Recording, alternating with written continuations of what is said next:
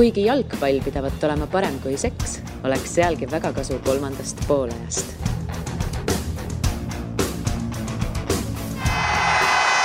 Kuulbet, aus ja eestimaine. Tere taas kõik head Õhtulehe fännid. Algamas on meie iganädalane jalgpallisaade 3. poolaeg. Saate siis seda kuulata SoundCloudist, iTunesist, mujalt ning vaadata praegu Facebook laivi vahendusel. Käes on siis 14. veebruar, sõbrapäev. Te võite seda muidugi ka igal teisel päeval kuulata ning alanud on ka olümpia. Edasi lähevad meistrite liiga mängud. On ju täna õhtul ka Liverpool tules, nii et selleks puhuks mõtlesime, et keda oleks kõige mõistlikum kutsuda ning välja tuli selline variant nagu endine Eesti koondislane Marek Lemsalu. Tere! No põhjuseid on tegelikult mitmeid, miks sind kutsutud sai, et üks on muidugi see, et jalgpallihooaeg on lähenemas, palju eestlasi on ka Norra siirdunud, sina rajasid neile nii-öelda teed, võiks öelda, aga Norra on ka ju väga pildis ikkagi taliolümpiaga seoses ja Liverpooliga sul ikka seoseid ju on 2 korda testimisel käinud ja Liverpooli peatreeneri Jürgen Kloppiga ka koos mänginud Mainzis, nii et ega paremat varianti vist ei oleks võimalik leida olnud. Kuidagi hästi ajastatud tõesti, jah? No räägime võib-olla kõigepealt Norra liigast, et praegu on ikkagi selline tung väga suur sinna, et sellegi ülemineku akna jooksul siis Igonen, Lepistu, Vaikla sinna siirdunud. Baranov läks juba eelmine aasta, eks ju, Karol Mets sai siis Stavangeris päris põhimeheks, et kas see Norra liiga siis on kuidagi meile eestlastele väga selline sobiv, et sellest teemast on ikkagi, see teemat on tegelikult palju arutatud, aga sina olid see esimene, kes Norra siirdus, et võib-olla sina oled kõige nupukam, loodan. No jah, et tegelikult oli enne mind läks, kui ma ei eksi, ikkagi Sergei Terehov ka, aga tema nagu vist nagu, ta sai mängida, aga vist nagu päris nagu läbi ei löönud, et tol hetkel Tertul Turdarson võttis ta Branni kaasa.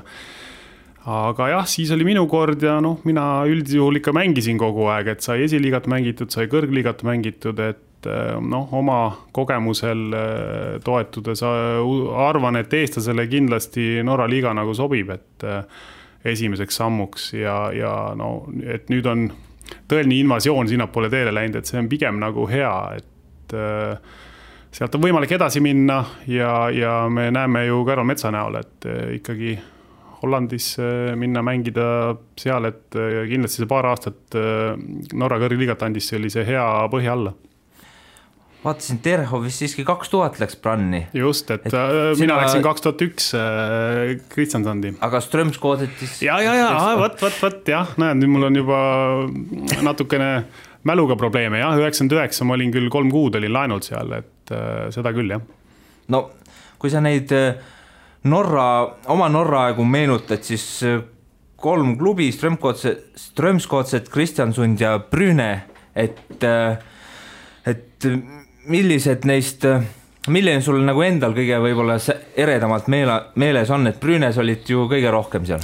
No jah, Brünes oli 4 aastat, aga kui me vaatame nüüd Norra taseme mõistes, et või sellise ajaloo mõistes, et missugused klubid on nagu võib-olla tugevamad olnud, siis selgelt ajalooga on Strömskoodet, on ju, nüüd nad on viimasel 10 aastal on ju päris head olnud kõrgliigas seal. Tol hetkel oli selline pigem nagu tagumise otsapunt seal 2000 lõpus 1999, jah. Et aga Kristjansand on muidugi selline ajalooline Lõuna-Norra punt, kus öeldi sellist, kus viljati sellist mängustiil nagu makrelli jalgpall. Ehk siis selline hästi tehniline ja selline mängiv jalgpall, aga neil sellised väga suured tulemused tegelikult ikkagi Norra tasemel nagu puuduvad. Ja Brüne oli selline ka ajalooliselt selline väga kuulus klubi, aga see koht on iseenesest nagu liiga väike, et nagu sellised päris võimast klubi nagu seal üles ehitada. Kus sul endal kõige rohkem meeldis olla? Võib-olla just sellise, mittegi jalgpalli poolest, aga elu poolest? No ma arvan, et äkki Kristiansand oleks kõige parem elupaik olnud, et ikkagi Lõuna-Norra ja circa seal 70 000 inimest ja süke korralik suvepealinn. No nii, et Baranovil, Lepistul ja Vaiklal siis, kes kõik kolmekesi seal on päris mõnusin. Seal on vahe, mitte Kristiansund on põhjal pool. Kristiansand on täitsa Lõuna-Norra, et see on väike vahe, aga nemad on natuke kõrgemal seal Moldega juures. Olen jah, kõik valesti väike tähe vahe. Täpselt nii. No kui Norra liigast nagu üldse rääkida, siis ma vaatasin natuke seda kuulsat UEFA rankingut, siis, kus on eurosarjade kohtade järgi ikkagi kuidagi järjekorda pandud need liigad, et kõige tõsisemalt seda muidugi võtta ei saa, aga mingi indikaator on, et tundub, et seal on ikkagi selline paigalseis. Et kui ma vaatasin näiteks UEFA edetabelist, see Norra liiga on 29. kohal Kasahstani ja Sloveenia vahel ja 31. muideks Liechtensteini liiga, nii et päris selline kummaline ja päris alla on vajunud, et ma ei tea, Norra, Eestist vaadates ikkagi tundub selline suur riik, jalgpallimaa, et kas tegelikult ei ole siis?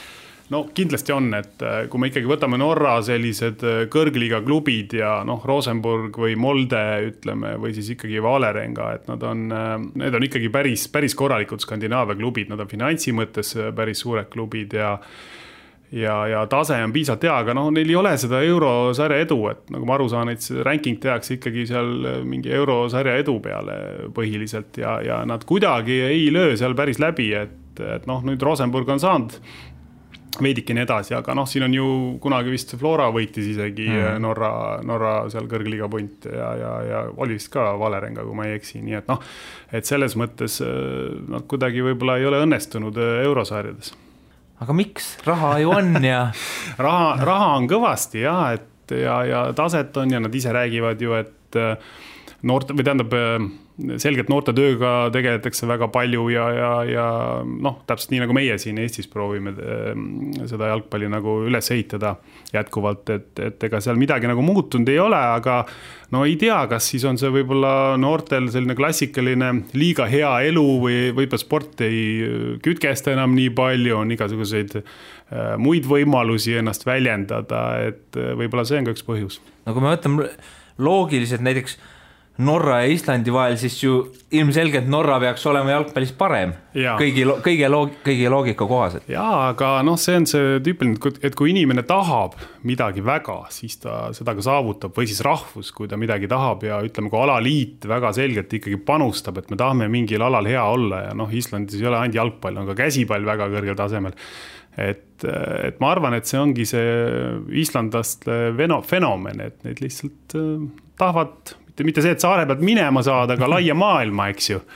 Ja see on ju selge näide, et miks nad õnnestuvad ja see fookus on lihtsalt niivõrd tugev, et see heaolu ühiskond täna, ma arvan, natuke teeb karuteenet, ütleme, sporditulemustele, et inimestel on nii palju valikuid ja võimalusi ja kui ühel alal võib-olla päris läbi ei löö, siis lüüakse käega ja mõeldakse, mis seal ikka teeb midagi muud, nii et kuigi seda ei saa ka öelda, et see ei ole nüüd, seda ei ole mõistlik teha, et inimestel on ju vaba valik.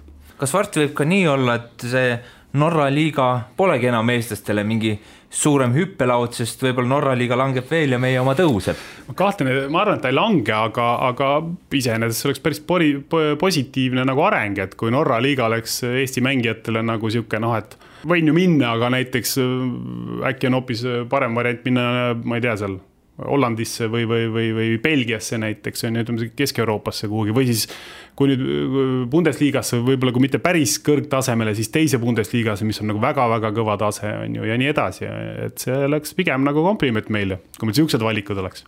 No ma vaatasin siin kiirelt üle, et üritasin panna listi, et palju eestlasi siis Norras on mänginud, et see on päris võimas number, võimalik, et keegi ei kahe silma vahele, mis siis arvad, mis see number võiks olla? Ahaa, seal on madalamates liigades ka päris palju mängija. See on pigem selline, võiks öelda ikkagi kõrgliiga esiliiga, et... No ma pakun, et neid mängijaid võib olla circa 25-30. No päris hea, mina sain 23 kokku. Aha, ma vist ei hakka neid kõiki ette lugema, aga neid on üsna palju olnud ja kiire arvustus ütles ka, et 15-23 on nagu pigem kaitsva suunitlusega, et siin hiljuti ka Norra meediast nagu käis läbi see, et eestlased on ikkagi head kaitsjad, mitte ründajad, et kas siis ongi nii, et see Eesti selline kaitsesoolikas ongi Norras väga hinnas? Kindlasti, et ma arvan, kõige tähtsam on see, et sinna ühiskonna, kuhu sa lähed, eks ju, et üks asi on see, et sa oled hea mängija, teine asi, et seal pikalt olla, sa pead ka sobituma, sul peab sobima see elustiil ja see rahvas peab meeldima ja nii edasi, et siis on võimalik nagu seda asja nagu üles ehitada ja ma arvan, et pigem nagu eestlasele sobib see Skandinaavia natuur ja norrakate selline natuur ja seal me üldiselt olemegi nagu edukad, et siin ongi nagu hea küsimus, et miks me nagu näiteks Rootsis praktiliselt üldse ei ole, et lendame ja sõidame autoga läbi Rootsi Norrasse, et miks me sinna nagu ei ole suutnud väga jalga maha saada, Taanis oli siin mõned mehed on meil Ooperi ja Seinske näol olnud, aga on ka vähe ja Rooba näol, eks ju, aga viimasel ajal on seda liini ka nagu vähe, et see oleks nagu küsimärk, et pigem võiks nagu hajutatult meil need mängijaid olla, et Norra on väga hea, aga võiks ka Rootsis ja Taanis olla Rootsi, kui me vaatame seda kuulsat UEFA rankingut Rootsi liiga siis 21 ja vaatan kohe, kus on ka Taani on 17, nii et ikkagi päris head kohad ja see on tegelikult kummaline, et me kõik oleme kuidagi sinna Norra sattunud. Eks jällegi ikkagi vist see ajaloo asi, et korra nagu nii-öelda punn saadi eest ja siis ikkagi teame, et eestlased on üsna head mängijad. Ma arvan küll jah, et seal on nagu, kui üks mis klubi nagu teab, et näed, sul tuleb proovile mingi eestlane näiteks, et siis nad teavad, et see on see rahvus suudab meil Norras hästi elada küll ja nii, et see on nagu päris tähtis.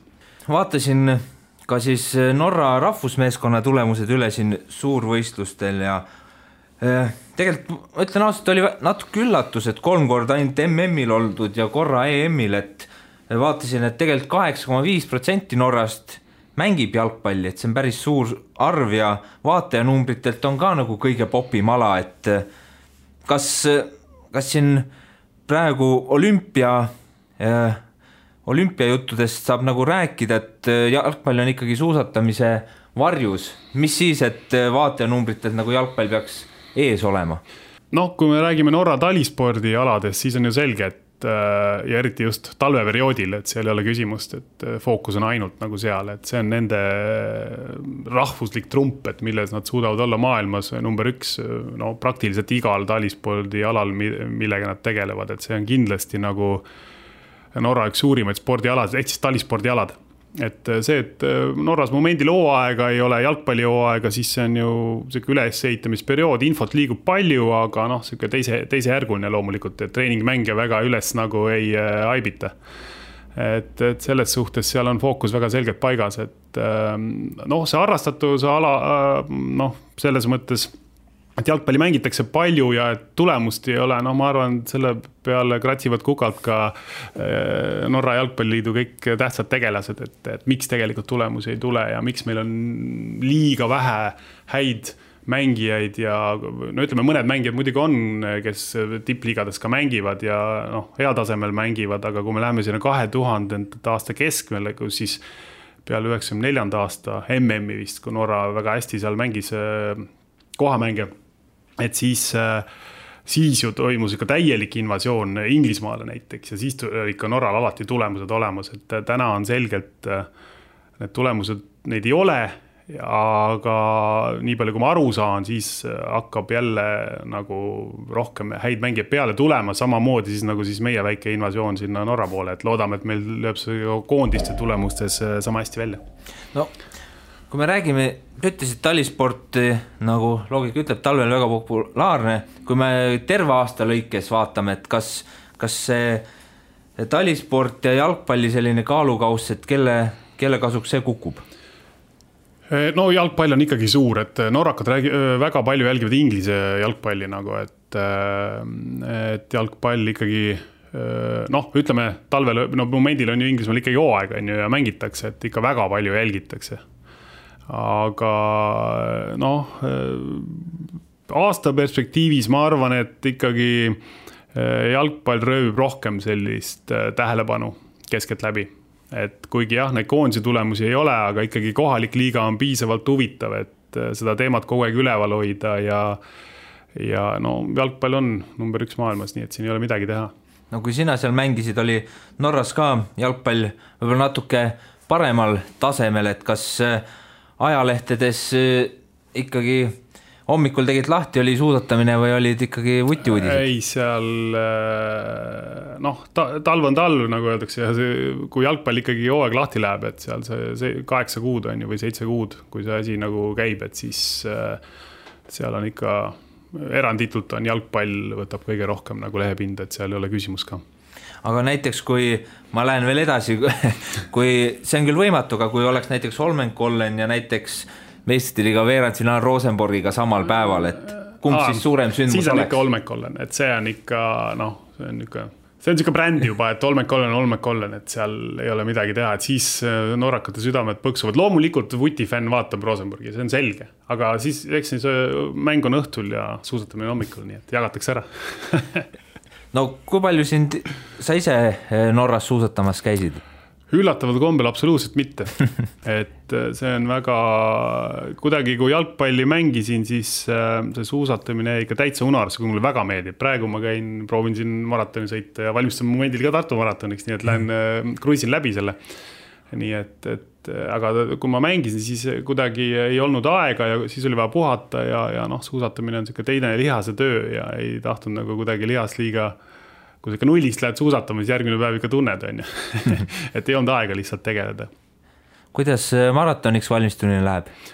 63 kilomeetrit maratoni? Ja, et ma olen seda eelnevalt ka teinud, aga ei, rahulikult läheb täitsa, et ma loodan nüüd mingi võib-olla 1 trenni ikka enne seda veel teha, et ma olen ikka puhtalt nagu puhkuse pealt värskena peale, et ega ma siin midagi eriti ei valmistu. Kui sa juba suusatad, siis ilmselt oled ka olümpiat jälginud?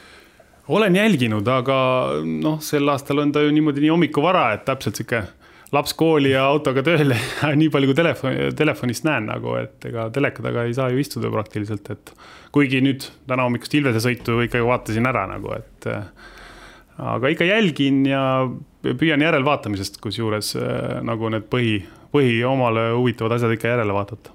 Enne kui sa Norra üldse jõudsid, sa ju tegelikult ikkagi natuke reisisid ringi, käisid palju testimas, mängisid Saksamaal, käisid ju kõigepealt Kaiserslauternis siis testimisel, kus juhendajaks tookord oli siis Otto Rehhagel, kes 2004 Kreeka EM-i võitjaks Euroopa meistriks viis, et mäletan kunagi meenutasid, et see lõbus seik, et viis sind kohe Mersuga trenni, et see oli kindlasti päris võimas mälestus. Nii oli jah, et tema oli uus treener ja mina tulin sinna proovima, elasime hotellis ja siis ei olnudki midagi, et koos läksime trenni, nii et nii ta on. Ja siis varsti jõudsidki juba Mainzi, et eestlane teises Bundesliigas aasta 96, et see oli päris kõva saavutus ja tegelikult oleks ka praegu päris selline võimas, et kuidas sulle siis see tundus, et said aru, et pagan midagi eriline või üldse, et ma olen Eestist jõudnud Saksamaal, et see tundus kindlasti uskumatu toona veidi? Üllataval kombel ei olnud nagu selkest, eriline selles mõttes, et välismaale elama minna, aga ütleme taseme poolest või kuidagi niimoodi, selles tippsportlane on ju ikkagi sellises oma maailmas ja siin visatakse teise keskkonda, sa püüad seal nagu adapteerida nii kiiresti kui võimalik ja olla samamoodi oma rutiinis, et ma ei mäleta, et mul midagi oleks nagu väga keeruline või raske või oleks mul mentaalselt raske olnud või ikkagi fookus oli trennil, jalgpallil ja ma arvan, et ma sain päris hästi hakkama nagu, et ja taseme poolest ka üllataval kombel ei olnud mingit metsikut hüpet, et sa tunned ja arvestades seda, et ma mängisin nagu vasakut kaitset ka veel, see on täitsa sürrealistlik tegelikult, kui praegu järele mõelda nagu, et seal ikkagi tuleb, ma olen eelnevalt mitu korda ütlenud, et kui see Teitur Turdarson oli see poole aastaga jõudis ikkagi nagu selle tolle ajal siis liinikaitse ikka nii palju selgeks teha, et minu kõige tugevam külg võib-olla oligi see, et ma sain aru, kus kohast tuleb seista ja kuidas urka võtta ja mitte pea ees joosta kogu aeg, minu kõige tähtsam töö oli kaitsemine nagu nagu eelnevalt korra mainisid, et Norratse minejad on ka enamus jaalt nagu kaitsemängijad, et ma arvan, et see oli nagu kõige suurem nagu pluss, et oskasid õigel ajal õiges kohas seista üldjuhul. Kas Saksamaal sellist mingisugust Lääne-Euroopa kultuurišokki ei olnud, et no mõne olin siin aastal 96 üsna noor, aga ma kujutan ette, et Eesti ja Saksamaa olid siis ikkagi päris erinevad maailmad. Kindlasti oli veidi kene, aga kuna me olime nii palju nagu reisinud selle aja peale juba, ütleme 92, no ütleme 91 praktiliselt, 92 kuni 96, et selle Eesti jalgpallikoondisega, et sai ju juba tol ajal eelnevad Küprosel elatud ja trenni tehtud ja kõik need valikmängud ja et reisid oli nii palju, et ega seal sellist vau-efekti ei olnud tegelikult, et vau-efekt oli võib-olla selline esimese palgaga kaasnes, et said nagu Deutschmarka, nagu, et see oli nagu vau, et siis oli nagu tundsid, et et nüüd oled kuhugi teisel tasemele jõudnud, aga muidu me saime nagu päris hästi nagu hakkama, et tüdruk oli siis väike, läks seal Saksa lasteaed ja naine oli kaasas mul nii kaua, kui me seal olime, nii et kõik läks hästi. Kas 96 oli Saksamaa Bundesliga teise Bundesliga palk siis ka selline, et sai kõrvale panna või siin, ma ei tea, kodus vanematele saata?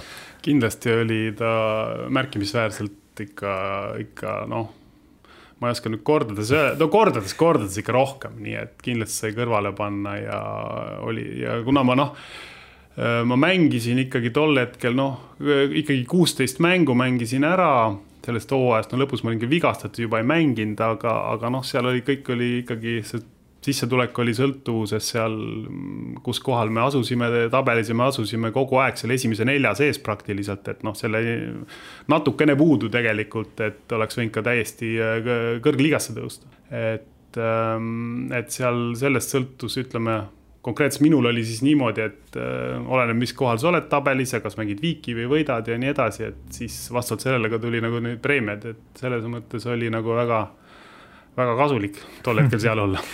Jah, et seal väga kaua sa ei olnud, aga said ikkagi... No võrreldes Eesti tasemega et läks hästi. Mainzis oli sul meeskonnakaaslaseks ka Jürgen Klopp, praeguseks siis hinnatud treener Liverpooli loots, et sa oled varem ka öelnud, et sai tegelikult üsna ruttu arvata, on selline liidri tüüp ja samas ka vist hästi sõbralik, et kui teised võib-olla natuke võõristasid neid välismaalasi, siis tema oli alati Ida-eurooplasi.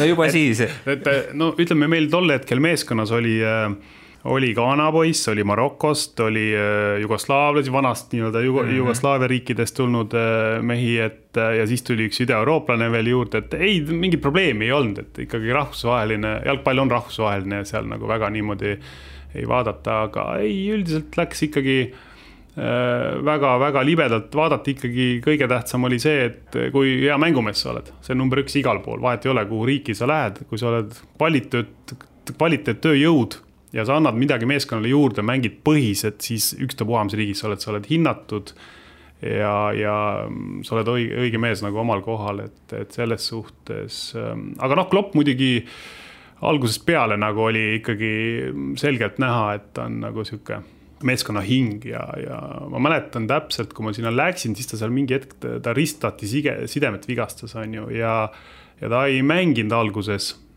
sel hetkel, kui mina just sinna läksin, aga see, kui kiiresti ta nagu sellest taastud, et tavaliselt öeldakse pool aastat, ma arvan, ta tegi esimese mängu mingi 3,5 kuu pealt või. Et see, mis suust trennida seal kõrval, koos, ta ei otseselt mängus ei osalenud või treening meeskonnaga, aga ta oli kogu aeg seal kõrval, nagu temaga tegeleti, oli füsioterapeut, kes temaga tegeles. Et see tol hetkel see Saksa nagu taastumine, see klassikaline massaažid ja ma ei tea, mis iganes ravivõtted seal, et seal kõik kasutati ära, isegi tol hetkel teises Bundesliigas on ju.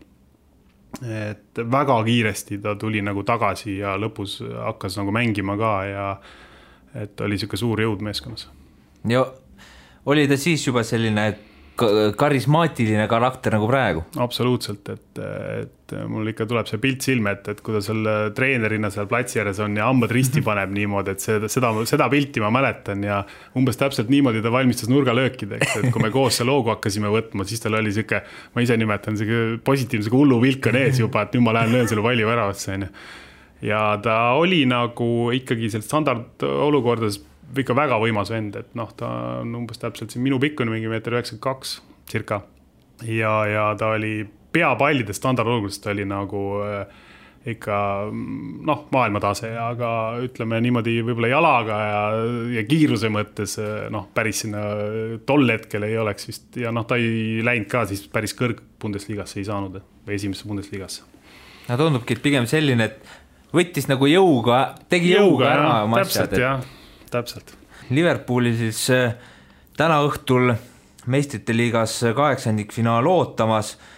Kuidas sulle see senine Liverpooli hooaeg üldse paistnud on, et Klopp Klaav on ju mängus ja nüüd järjest paremaks hakkab minema nagu ka arvata võis, kuigi Liverpooli fännid, kui nüüd nende arvamusi lugeda, siis see käib nagu ikka üles alla, et vahepeal tahetakse, et Klopp tõmbaks minema ja siis jälle, et kõige parem treener maailmas. Kui ei ole rahul, et meeskond nagu esi-4 sees on niimoodi, siis mis sa ütled, et selge see, et need ambitsioonid on nii kõrged, et Inglismaa meistriks tulla, aga ma pean tunnistama fakti, et ega ma väga nagu Inglise jalgpalli ei jälgi, et loomulikult ma loen ajakirjade pealkirjad ära, et mis on toimunud ja nii edasi ja tean, et kui ikka Klaavan mängib, siis ma tean, aga ma väga ei jälgi, aga ma loomulikult, kui eestlane mängib Premier Leagues, siis ma ikka elan kaasa ja ma tõesti loodan, et ta ikkagi ütleme siin siis Champions League'is samamoodi, et jõuaks nii kaugele kui võimalik, et Ragnar on selgelt seda väärt, et kahju, et ta nüüd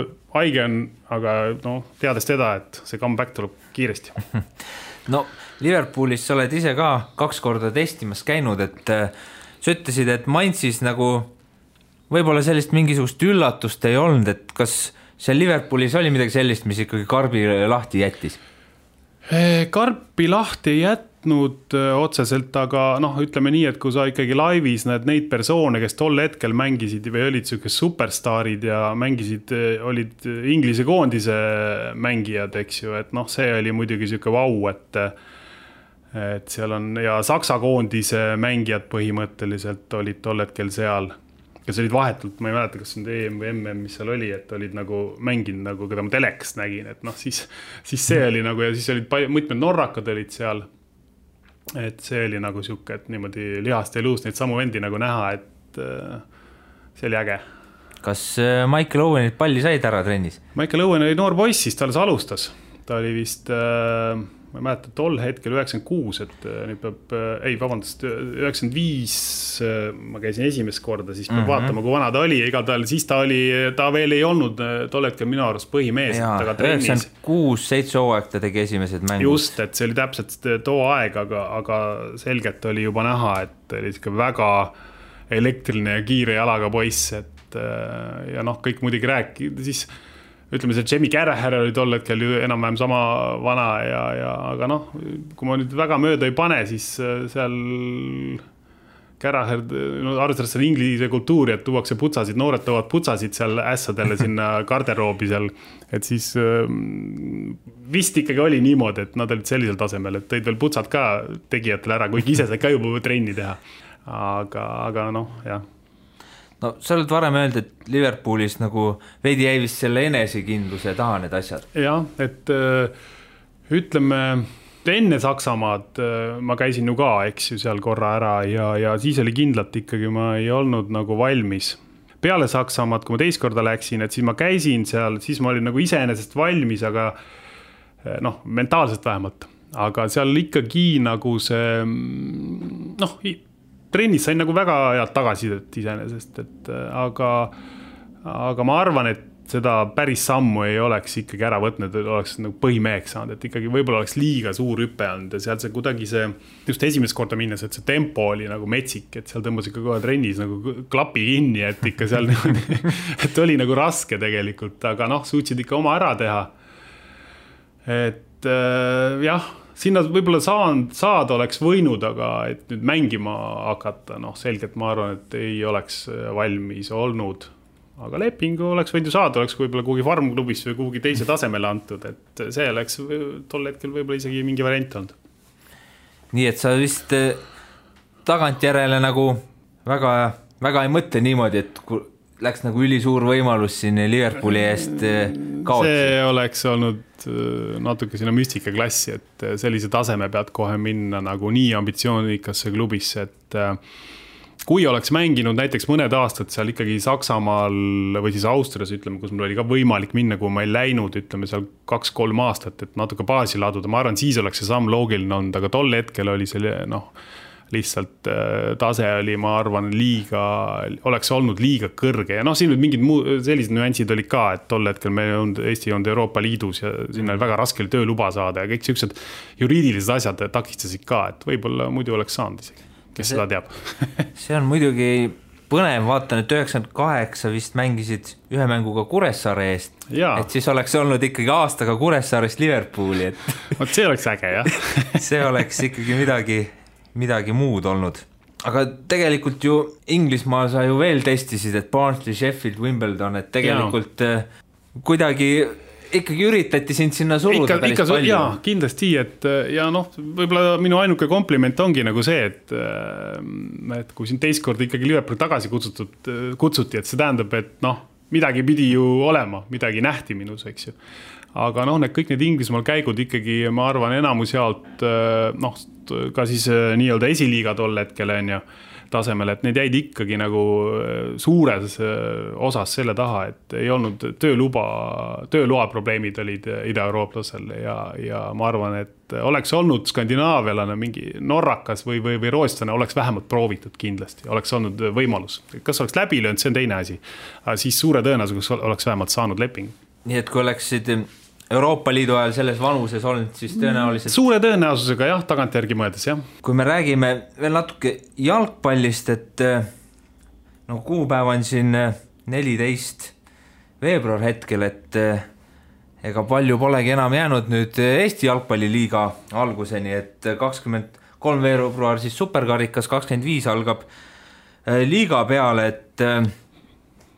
ma ei tea, sa oled jalgpalliliidus juhatus muidugi. Õue vaadates siis küll sükest tunnet ei ole. Ja, et kuidas sulle see nii varajane algus paistab? No eks ta natukene selline pingutatud algus on, aga siin on ka omad põhjused, eks ju, et maailmameistrivõistlused on tulemas suvel ja kõik liigad siin tegelikult peavad mingid oma korrektuurid ära tegema, kas siis kevadel rohkem mängima või pikendama hooaega ja nii edasi, et siin lihtsalt on vajalik teatud asjad ära teha, et ega siin muud ei ole, aga mis selle vastu saab olla, kui jalgpall või Eesti hooaeg algab juba ja enne ma mainisin, ma väga Inglismaa jalgpalli ei vaata, aga siis vaata Eesti jalgpalli ma jälgin küll. Et see on pigem nagu ikkagi huvitav, jah.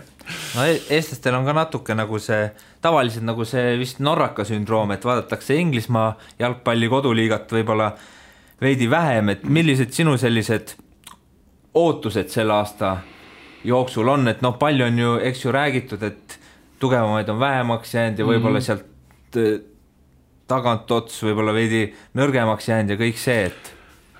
Jah, et meile ju rääkida meeldib ja prognoose teha ja nii edasi, aga tihtipeale need ei lähe nagu täide ja see, et nagu toimusid vangerdused, muutused, paar klubi kadus ära ja uued tuli tasemele, kes asendavad, et see on pigem nagu positiivne, näitab, et me läheme õiges suunas, et kui nüüd keegi mingil põhjusel, mida iganes see võib olla, kukub ära, et meil on altpoolt ikkagi tulemas. Loomulikult oht on olemas, et ei ole need meeskonnad nii tugevad kui vaja, et päris tippudel konkurentsi pakkuda. Aga see on Eesti jalgpall ja praegune seis ikkagi näitab seda, et sellised iseseisvaid klubisi on juurde tulemas, kes tahavad ja kes on motiveeritud ja tahavad tulemusi ja tahavad kogukonda endal kasvatada ja nii nagu see jalgpalli areng peabki nagu minema ja nii, et selles suhtes ma ei oskagi nagu väga nagu muret tunda, et ma ootan, et las see hooaeg alustab ja ma lihtsalt loodan, et võib-olla need tagumise otsa meeskonnad, et nad oskaksid hästi kaitsta esialgu, siis vaatab edasi hooaja peale ja siis hakkavad ründama ka. hiljuti tekitas palju sellist ikkagi segadust see, et Jürgenson siin Florast Soome kaudu Levadiasse liikus, et ma olen siin tegelikult teiste külaliste käest ka sarnast küsimust küsinud, et sina ka ju tegelikult pikalt Floras, seejärel ka üsna pikalt Levadias, et ikkagi keha ei hakanud sügelema, kui selle Levadias järgi selga tõmbasid. Seal oli muidugi palju aastaid oli vahepeal.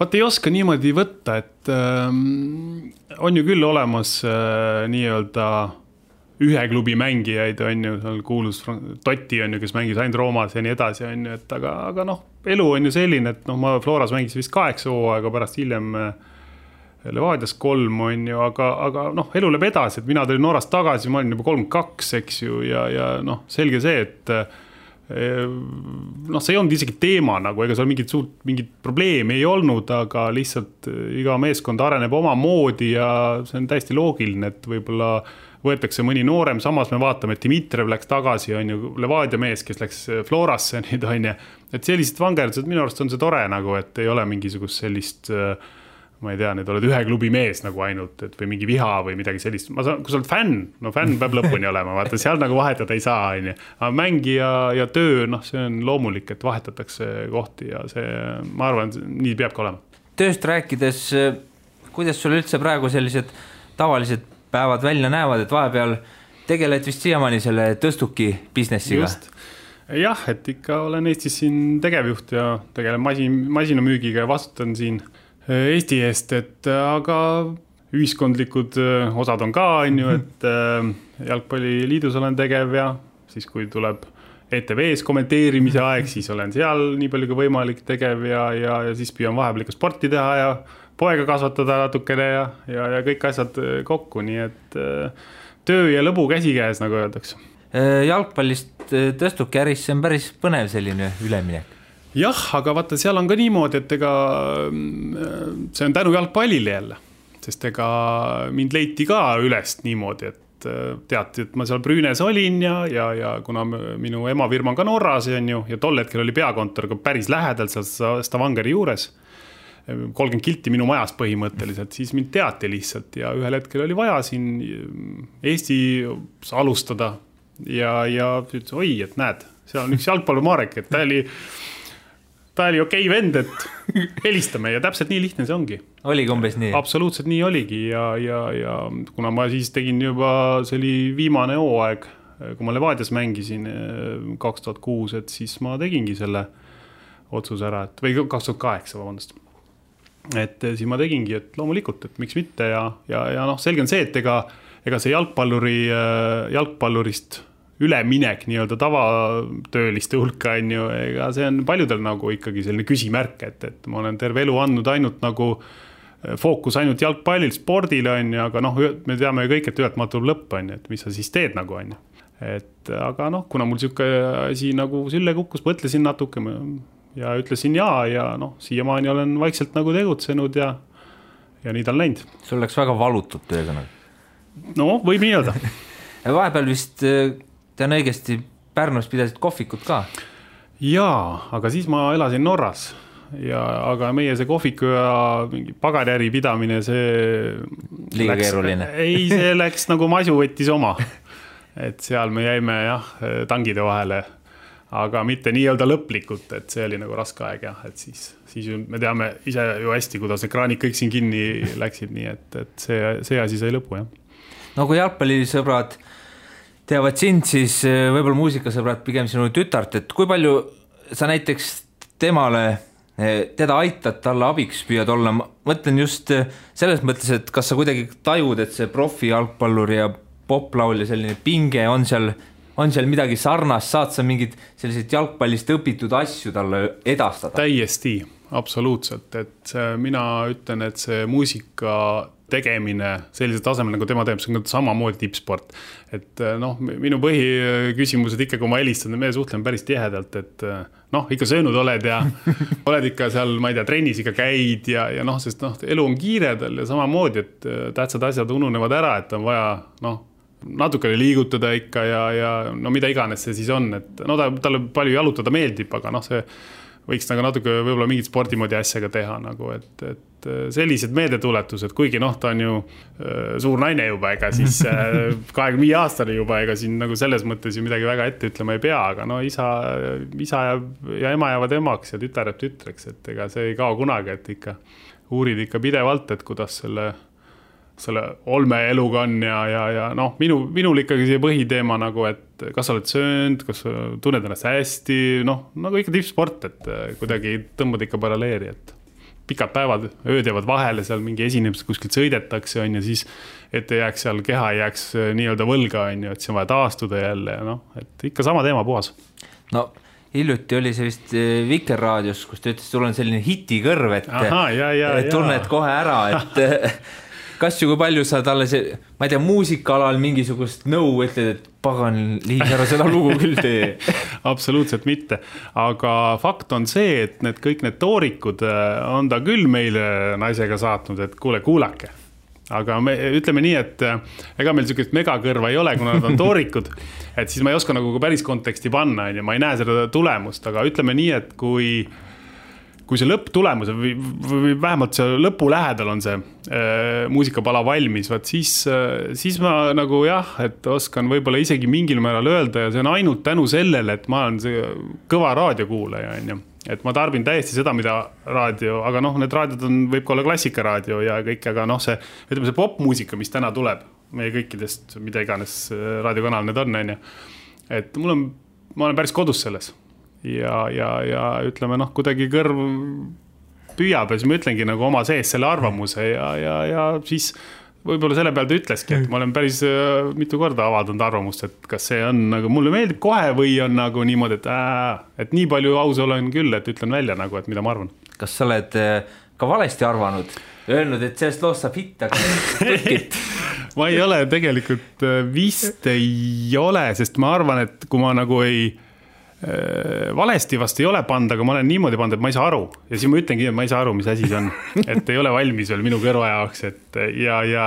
Ja pärast on päris mitu lugu tulnud niimoodi, et kui nad on lõppversioonist tulnud, mul ei ole ta päris kohe nagu, ei ole klikkinud, on ju. Ja siis on ikkagi tulnud nagu selline, mida on lastud ka raadios korralikult.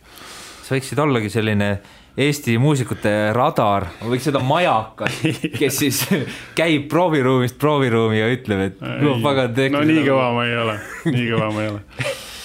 Aga aitäh sulle, Marek, et tulid astusid kolmandast poolajast läbi. Saime rääkida Norrast, jalgpallist, olümpiast ja muusikast ja kindlasti millestki veel. Jaa, vaatame jalgpalli siis edasi. Teeme nii, aitäh kõigile.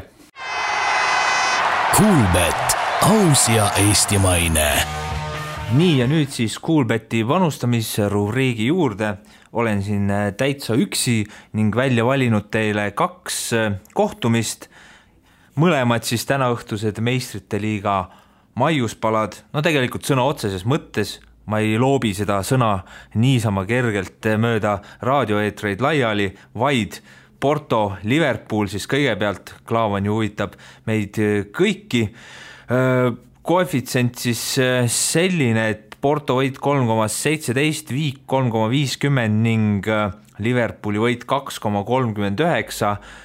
Porto siis praegu Portugali liigas liider 55 punktiga, Liverpool Inglise liigas 3, 54 punkti ja tegelikult Porto ka siin päris heade tulemuste pealt tulnud siia 8. finaali, et 4-0 ja 3-1 siis viimased võidud koduses liigas ja Liverpoolil siis Southamptoniga võiti enne seda siis Tottenhamiga viigistati 2-2, nii et eks seal Portugalis kindlasti raskeks läheb Liverpoolil ja Porto pole mitte kerge vastane, aga kui arvestada, et Liverpool kindlasti selles paaris favoriit on ja nad tahavad edasi pääseda, siis esimeses mängus kindlasti tuleb hea märk maha panna ja tegelikult nii see 2,39 võit kui ka 3,50 Viik on väga sellised mõistlikud ja tegelikult ka ikkagi ahvatlevad pakkumised. Ning teine paar tegelikult nimede poolest siiski võimsam, võib-olla isegi selline vastasseis, mis vabalt võiks olla Meistrite liiga finaal.